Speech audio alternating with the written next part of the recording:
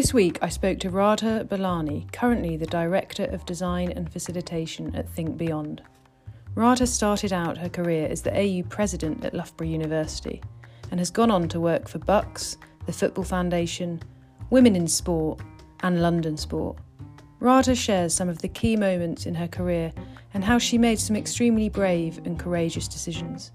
It was a pleasure speaking to Radha, and I could certainly listen to her life lessons all day. Hi Radha, great to have you on the podcast today. How are you doing? I'm doing very well, thank you, Gabby. It's a pleasure to be here. Great. And so I'm really excited to talk to you today about your background. Can you just start off by telling us what you do at the moment, and just give us a bit of a background to what your career has been, what your career journey's been to date? Sure thing. So at the moment, I am Director of Design and Facilitation for two different organisations. One is called Beyond Sport and one is called Think Beyond. They are sister organisations, as it were, and at the heart of them is the role of sport within society to make a sustainable impact in line with the UN Sustainable Development Goals, i.e. to the most pressing challenges of our time.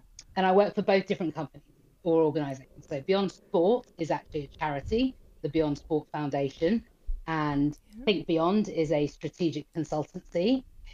And I guess my role, which has a slightly strange name, which is design and facilitation, really talks to the fact that my job is around coming up with processes, so designing processes and strategies that use techniques like design thinking to unlock how people think, what they feel, what they want for their businesses, for themselves, their NGOs, the world.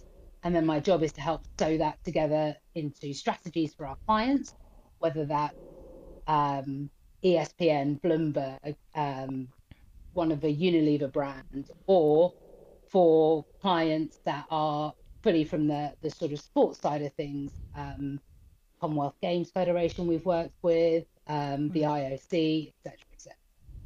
Wow. And then on the other side of it, on the Beyond Sports side, I do a lot of facilitation, and that's running workshops that I design to help organisations that we are funding with our partners through various funds that we do that we call collective impact awards. How do we get different types of NGOs who care about the same thing to work together to be greater than the sum of their parts? So I do some of that work. I also have a role to be like the front-facing side of what we do, and that means I host all of our events broadly. I facilitate and moderate panels. I do our online stuff. So I'm very much sometimes right at the back of the scene with clients, and I do the thinking and working with them, and then the client manager will take that work away. But equally, right on the other end of it, I'm right at the front, and I'm the face and the voice of all of our events as well. So it's a really, really varied role. That's what I do now. How did I get there, I suppose, was your next question, right?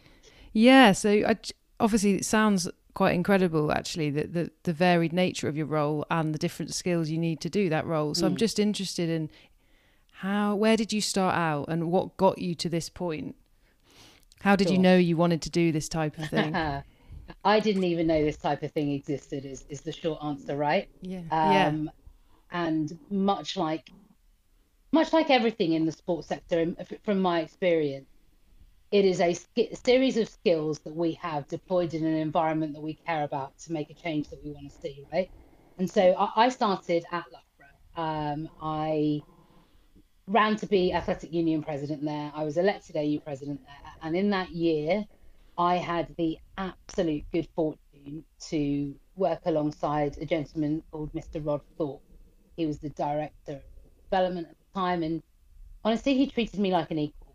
And I was able to sit next to him in meetings and watch how this exceptional man never once raised his voice, or, I mean, the way he was able to bring people to a consensus just through his demeanour, through the way he prepared, and the way that he listened was probably when I realised I wanted to work in a space where I could use skills like that and develop skills like that help people reach goals, targets, make things happen, create ideas.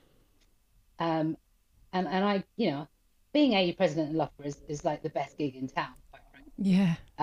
You learn so much at such a young age. From there, I got very lucky. I got a telephone call from what was then called the British University Sports Association, BUSA. That tells you how old I am. It's now No, I called remember BUT. that. They called, and their marketing and communications manager was being seconded to Team GB during Athens, and they needed someone to come and cover. And they asked me if I'd be interested, and I started the next week. And I guess that's lesson number one, right? Give a good account of yourself at all times, and people will ask you to do things because they've seen what you're capable of already. Your interview, your audition is done by virtue of them seeing you in action and doing what you do. And I guess that lesson has probably been true of my entire career. I spent couple of years at Booster, 6 months as their marketing and comms manager, and then I applied to become their sports program manager. So at the time, that meant there were 5 of us, and there were about 50 sports that were competitive within higher education. We looked after 10 of them, everything from sort of tier 7 all the way up to home nations, and everything in between. That's the events, the competition schedule, the disciplinaries. Making sure the trophy was there and clean, ironing the tablecloth for the presentations, as well as doing the press. It's the biggest baptism of fire in event management, in competition management, and in sports development. Best lesson there, RADA is not good at event management. Doesn't like it, can do it, but it's just not a thing that works for me. Great. And actually, that was what I learned. But that's great, isn't it? Because you need to learn those things, so you're not just pursuing something that's actually not right for you. Yeah, exactly. And what I did love was working with the governing bodies to work out how we can develop and grow the sports. And really, I grew up playing every single sport under the sun, and one of the ones I was most passionate about was playing football. And the job was advertised for the Football Foundation, and it was to be part of a brand new team. They were starting for a new grant fund.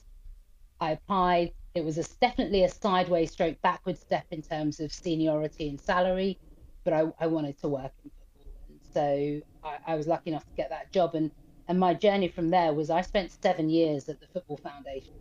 So I started as a small grants project manager, and I left as head of communications and corporate relations. And I guess all of that has really been about working in partnership with people and finding solutions to things together.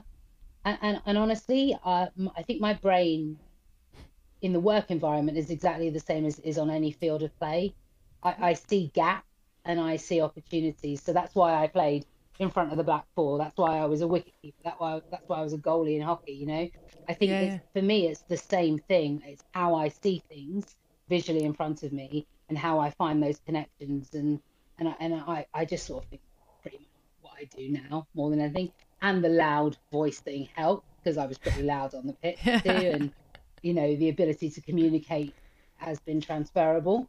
I really enjoyed working in football, but I'd spent 7 years at the Football Foundation, and that really allowed me to really do sport for social change work. I worked in the community side of things, but during that time, the Premier League, which is one of the Football Foundation's main funders, was going through a significant change itself, and it took all of the community work back in-house and away from the foundation. So the last part of my time there was closing down our community programs and moving them across. And as much as I totally love and believe in the work the Football Foundation does, I'm not the person that's going to get overly passionate about facilities and things like that. So it was definitely time for me to move on. The Football Foundation went through 5 restructures whilst I was there. And I was very lucky every time to be promoted through them as opposed to being made redundant. And, by the end of that process, I knew it was time for me to take a break. I'd never had a break in my career. So I took a few months off, which was really nice, actually. And in that time, one of my hobbies around that time was coaching fitness classes before work. So I would do, spin classes, body pump classes, circuit classes. I used to teach for various gyms around London. So, I took my few months off, taught a few extra classes, cycled around London a little bit, chilled out, and it was really nice. And then there was an opportunity at what was then called the Women's Sport and Fitness Foundation, now Women in Sport.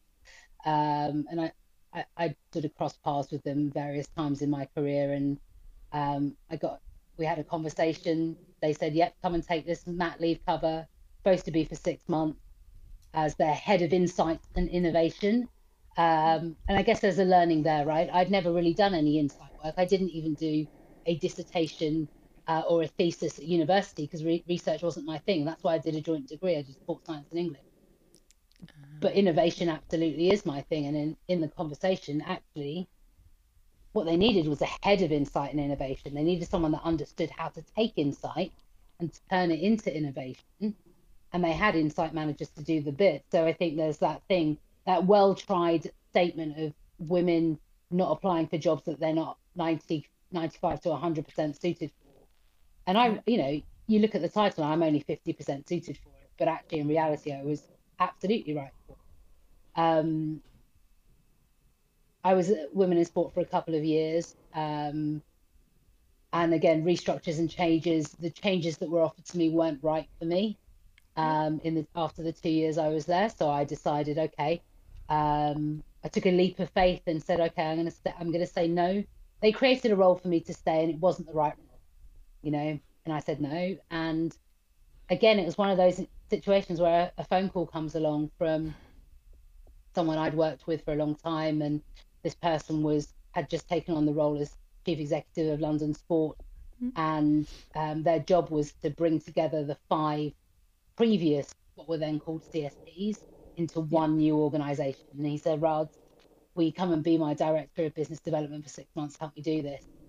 And I was there for 2 years, and we did awesome stuff. Honestly, it was so exciting to have an opportunity to try and do things differently. We infused technology into the heart of everything that we did.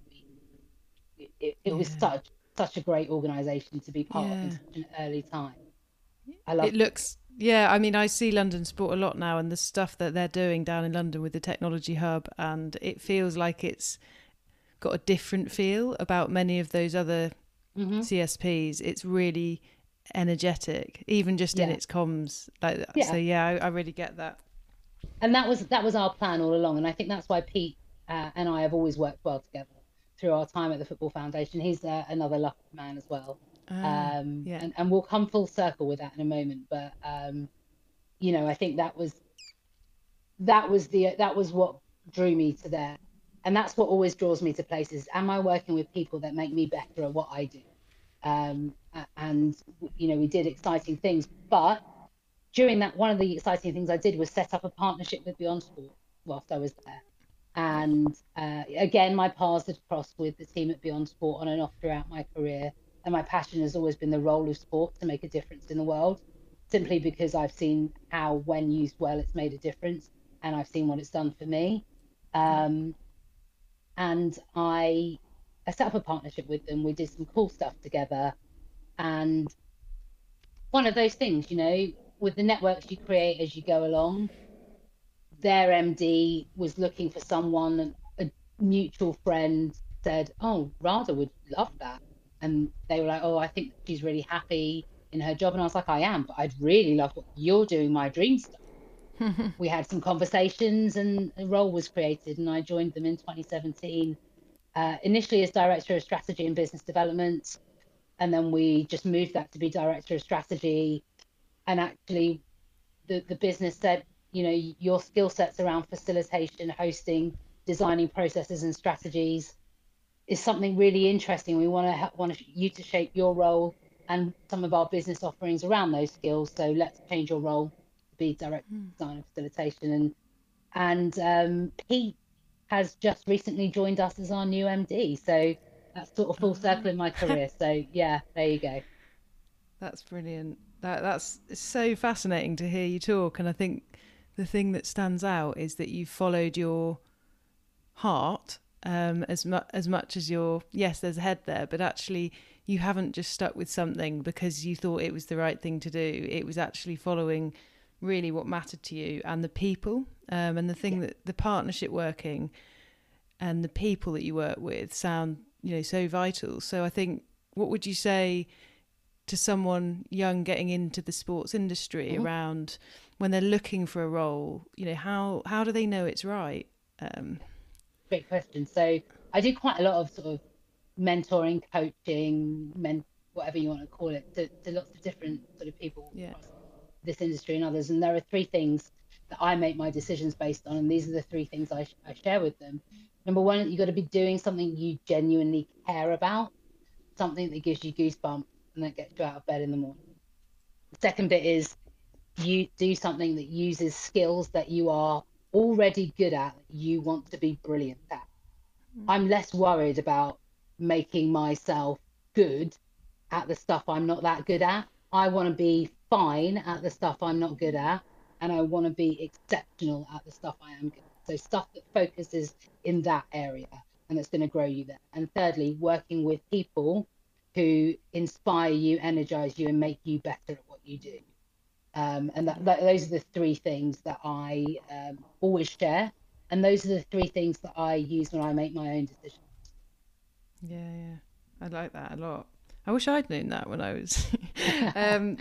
Yeah, that's really interesting. And so, for you, I think one thing I wanted to pick up on before we go into a bit more about, you know, what shaped your career is in today's industry, partnership working is obviously huge, but there are so many potential partnerships, and you talked about finding opportunities and gaps.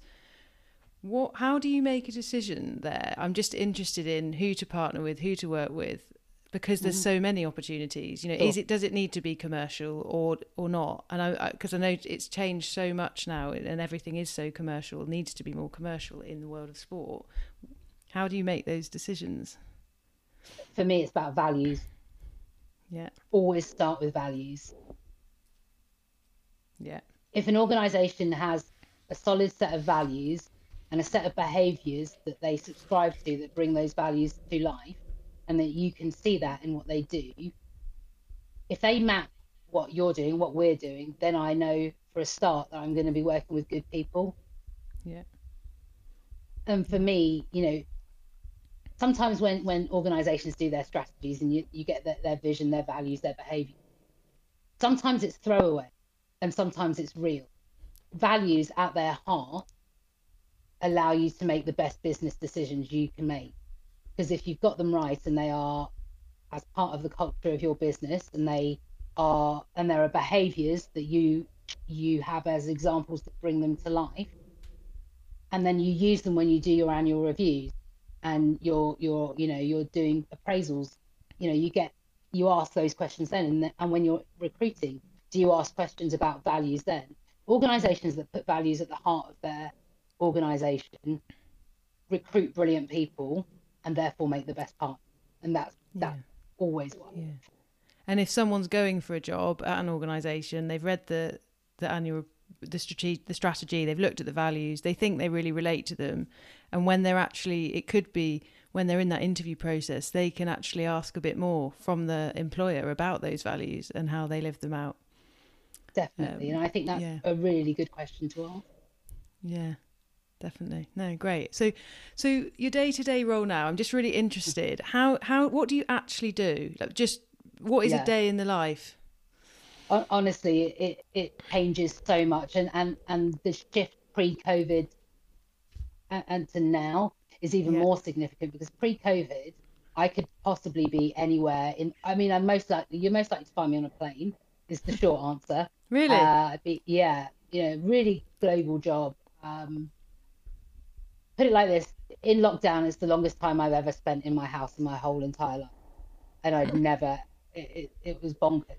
So my job could take me from doing an inauguration of a safe space in the largest slum in Asia, in Mumbai, for our clients, ESPN, and inaugurating a safe space on which which programming would take place for a year for that community to help young people stay healthy and stay in education, versus going and hosting a global awards show at the top of the One World Trade Center, versus running a workshop for a massive international federation or a massive brand, going full circle to coaching one-on-one with a young leader that's part of the Billie Jean King Young Leaders Program or the Michael Johnson Young Leaders Program, and me just chatting to them, all the way Wow. through to me stuffing lanyards to make sure that we're ready to go at event time and everything in between.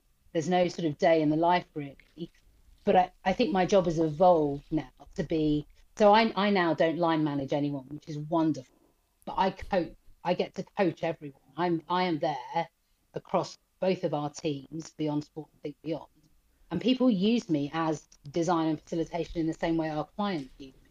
So I see myself as a service provider internally as well as externally. And we'll workshop ideas and concepts that the other team are trying to, that members are trying to get towards. Or I get brought into projects to help do a theory of change for a client. So my role is so varied. It's never been more domestic than this year, but normally it would be all over the world, running workshops, Wow. running sessions, meeting clients. I work with all 5 major leagues in the US a lot. That Wow. was one of the things that drew me to it as well. I'd always had a domestic career, and this is an international one now, and it's marvelous. Ah, that sounds fascinating. And so COVID's obviously impacted it. Do you think with the good news that's coming up, do you think you'll be back on the road again in this year, or do you think maybe 2022? I think there'll be some this year, but I think much like everyone, we've learned which journeys are necessary and which are not. Yeah. And I Yeah. think that we can be confident about deciding what needs an in-person presence and would gain more than the impact we create on the environment by being there in person versus not, and Yeah. what's advantageous to do online because we can get a better and bigger audience and reach more people. So I think there will be less travel, but I do think it will come to fruition towards the end of the year. Yeah. So have you done a lot of your workshopping now and delivery through online platforms? Yeah, I mean, I've delivered so much online. And what do you find challenging about that compared to before when you were in person? I'm really physical with the way I run my workshops. I'm all about people moving around the room, using post-it notes, collaborating physically, drawing big pictures, um, looking for the solution by putting things on the wall and seeing it. And Yeah. that's been hard to do. Yes, there's loads of great tech, but Yeah. Yeah. it's tough to use sometimes. Um, Yeah. so I found that difficult. I've learned quite quickly how to read energy from screens, and therefore flex my approach in the same way I might do if I was in a room. But it's also meant we've been able to get a greater diversity of voices in workshops that we wouldn't have been able to have before. So there have been bonuses. Yeah. Yeah. That's really interesting.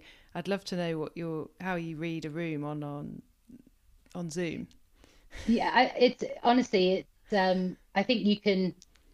I think I feel people's energy generally. I'm an empath, so I think that's sort of Yeah. part of it. Yeah. And I think you can just, certainly with smaller groups, I think up to 10 people I could probably read. Any more than that, it will just become a haze, I'm sure. Yeah. No, that's really interesting. And so in terms of Beyond Sport and the organisations that you work for now, what how has COVID impacted them, and Sure, what's the future looking like for those organisations? sure. So Beyond Sport really had convenings and events at the heart of everything that we did, and that allowed us to do our advocacy, to do our funding. And to take that away was obviously significant. But the team were remarkable last year, the way that they pivoted so quickly to not only do things that kept us available and relevant, but we support a network of over 3,000 organizations globally. Wow. How do we support them and make sure that they felt connected and part of? One of the things that we hear the most when people come to our event is how great it is to connect with other like-minded organizations who are going through the same challenges, struggles, and questions that they have. And suddenly they feel a little less alone in what they do. So we wanted to create spaces online that would allow that to continue to happen. So that was one of the biggest things we did, is pivoting to our online Yeah. audiences and changing the way that we delivered things. And we got better at that throughout the year.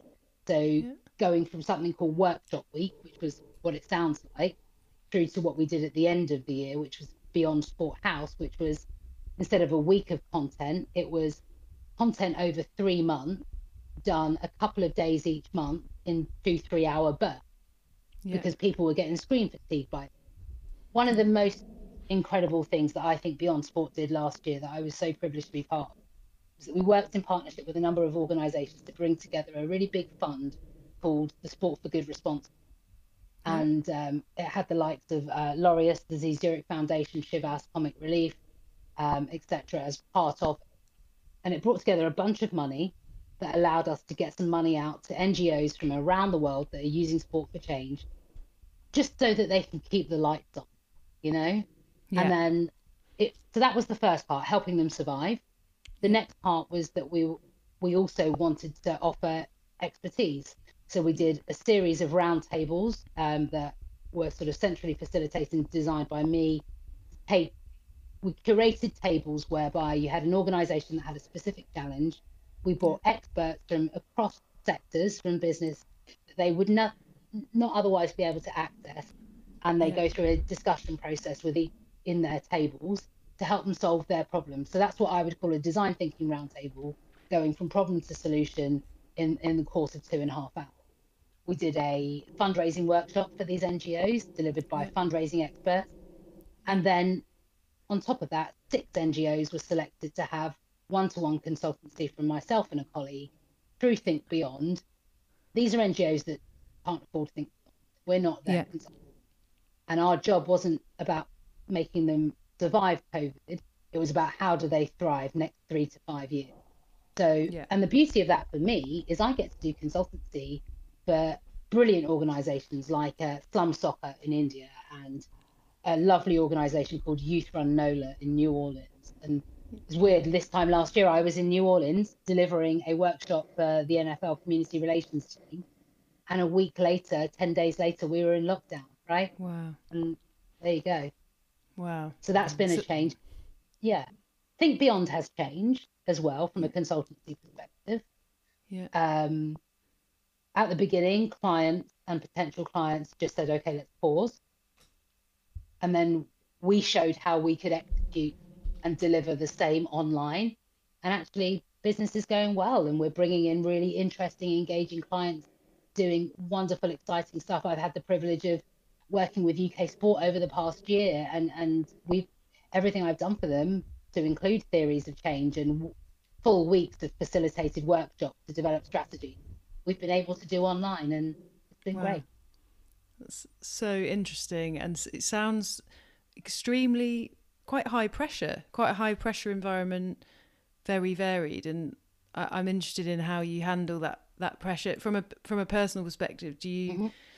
Does it ever become overwhelming? Obviously, you've got used to handling it, but I'm interested in what your mechanisms are for that. Sure.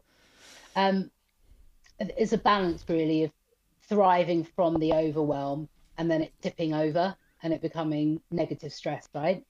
Yeah. And I guess this is sort of the key to my entire life really, which is owning and tackling and getting help for mental health issues. Yeah. That process that's been a sort of a 20-year process for me. It's probably been, I've had mental health conditions for 35 plus years. But for the past 20 years, I've been working on them. Yeah.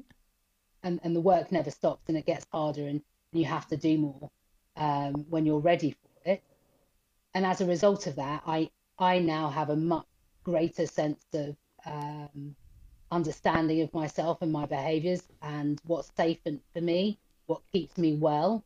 I have a greater sense of self-inquiry. And so emotions for me are an indication I need to take a look at what's underneath and what's happening and then make a decision. I have a support network that makes that happen, therapists, etc. I have peer support groups that I go to. I take medication. I have a GP. I recently got a dog, and that's just been a game changer. I keep my training up. So I'm active and I exercise. I'm learning how to do the meditation thing and be a bit slower. My therapist is desperate for me to continue to do that body work, the breath work, and those are the biggest game changers. So yes, it is overwhelming. Wow. But the other part is, are you working for an organisation that understands that and gets support you and considers that? And I can say hand on heart that where I work does, and just to bring it to life for you, I took 3 months off at the end of 2019 as sick leave, and I went into a residential treatment centre for eating disorders, trauma, and mental health. And the business supported me so well through that, and in my return to work. And you know, that's what makes people successful, is working in an environment where they can be supported when they're unwell as well as when they're well. So yeah.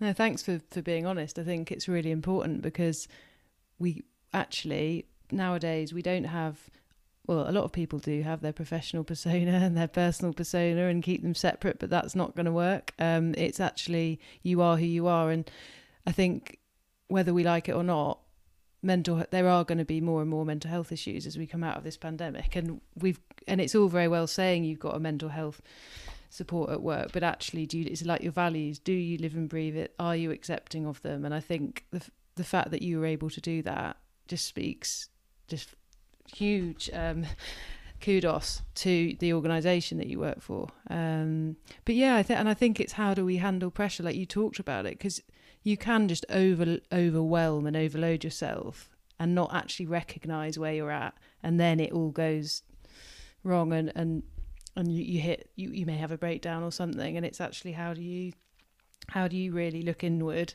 and take a step out? And I think that sounds like quite amazing where you've got to now. So I mean, the short answer is, don't do it alone. You cannot get yourself out of it when you're in it. And the biggest thing is not do it alone. And going again full circle, if you're working with people that make you better at what you do, you're generally working with good people. And if you're working with good people, they will let you know. They will let you know. I love that. And no, thank you for that. And so I just wanted to cover off a couple of things around the future of the industry, in particular the one you're in. What do you think is going to change, or one major change you think there'll be in the next 10 to 20 years? Big question. I mean, listen, I think 10, 12 years ago, we saw this change coming, which is the idea of purpose being central to what people do, and businesses needing to have a purpose, sports needing to have a wider purpose, and those fusing together. And therefore, that's why we've been, Beyond Sport, Think Beyond, have been doing that for over 12 years now. The next shift is, and we've seen more and more organizations and people come into that space, right?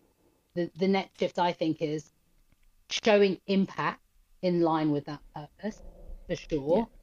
But honestly, the biggest thing that we need to be front and facing that will affect sport in the most fundamental way, from playing through to how it's funded, is going to be climate change. That I can't see anything other than that, which is the biggest challenge that sits at the heart of not just our industry, but every industry, but the very foundations, and I mean that in the most literal sense sometimes, of sport, i.e. in however many years, you're not going to be able to get a cricket oval that isn't flooded 10 times a year, How are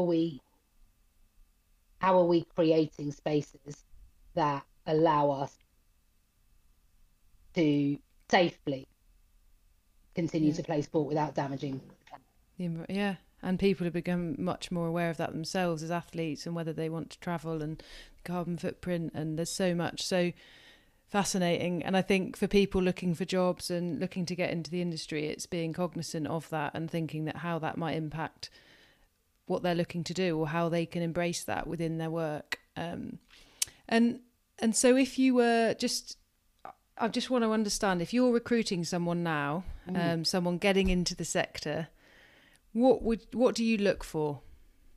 Sure. I am person first in everything I do. How they conduct themselves, how they how well they know themselves and have they got the right attitude. That I'm person first, really. Um, Yeah. that does also translate to CVs, though. I don't want CVs with mistakes. I am pedantic with stuff like Yeah. that because I Yeah. think that's a reflection of who you are.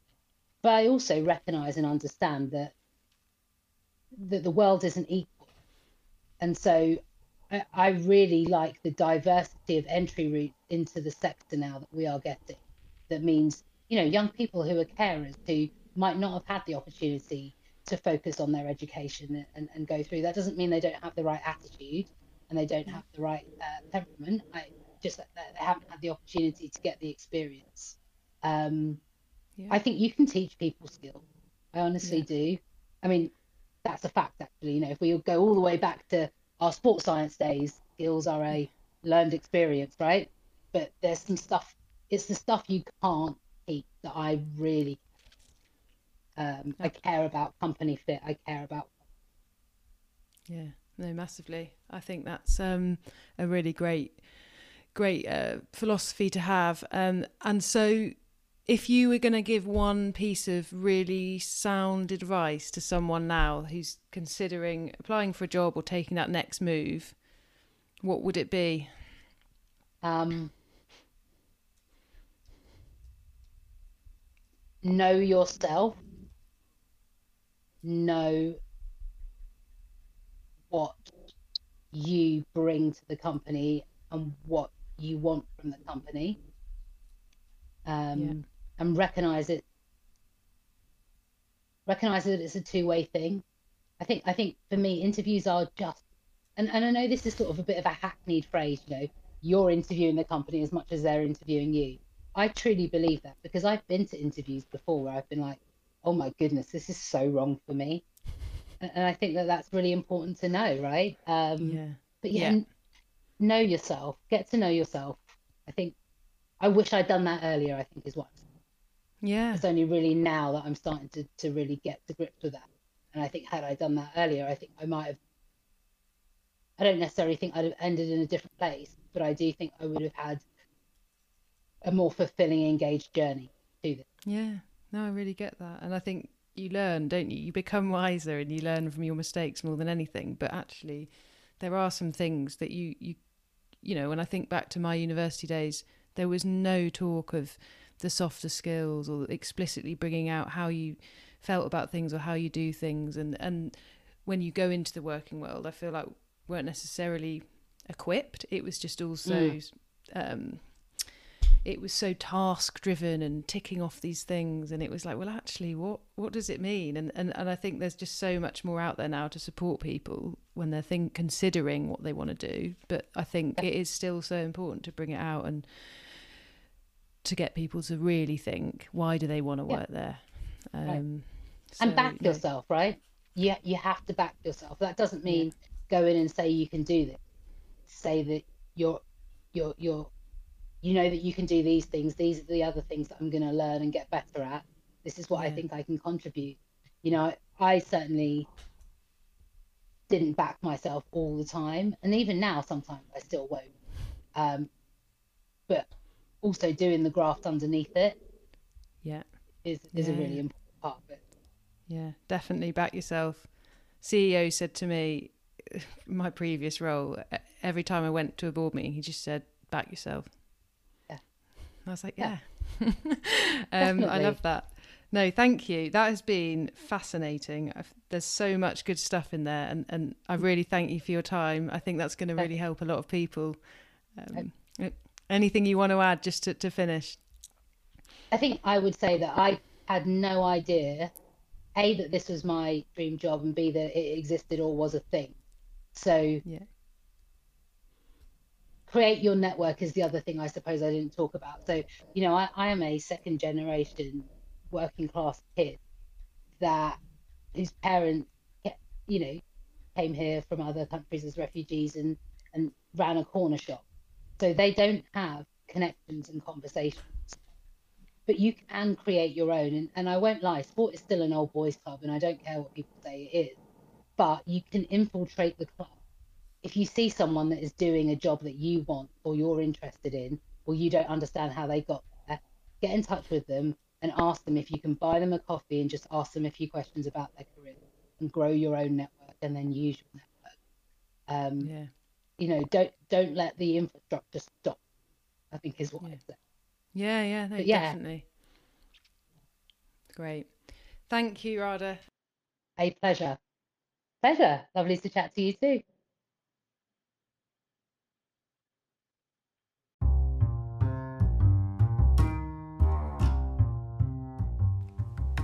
Wow, Radha has been through so much in her career already and done some amazing things. I think it really stood out to me how the power of partnership working, following your gut instinct and building really strong relationships is so important if you are to be fulfilled and in a career that you love. I'm also so excited to hear about the passion that Radha has for sport for social change, and some of the work she does for the Billie Jean King Foundation, for example, and the variety of projects she can now work on is amazing.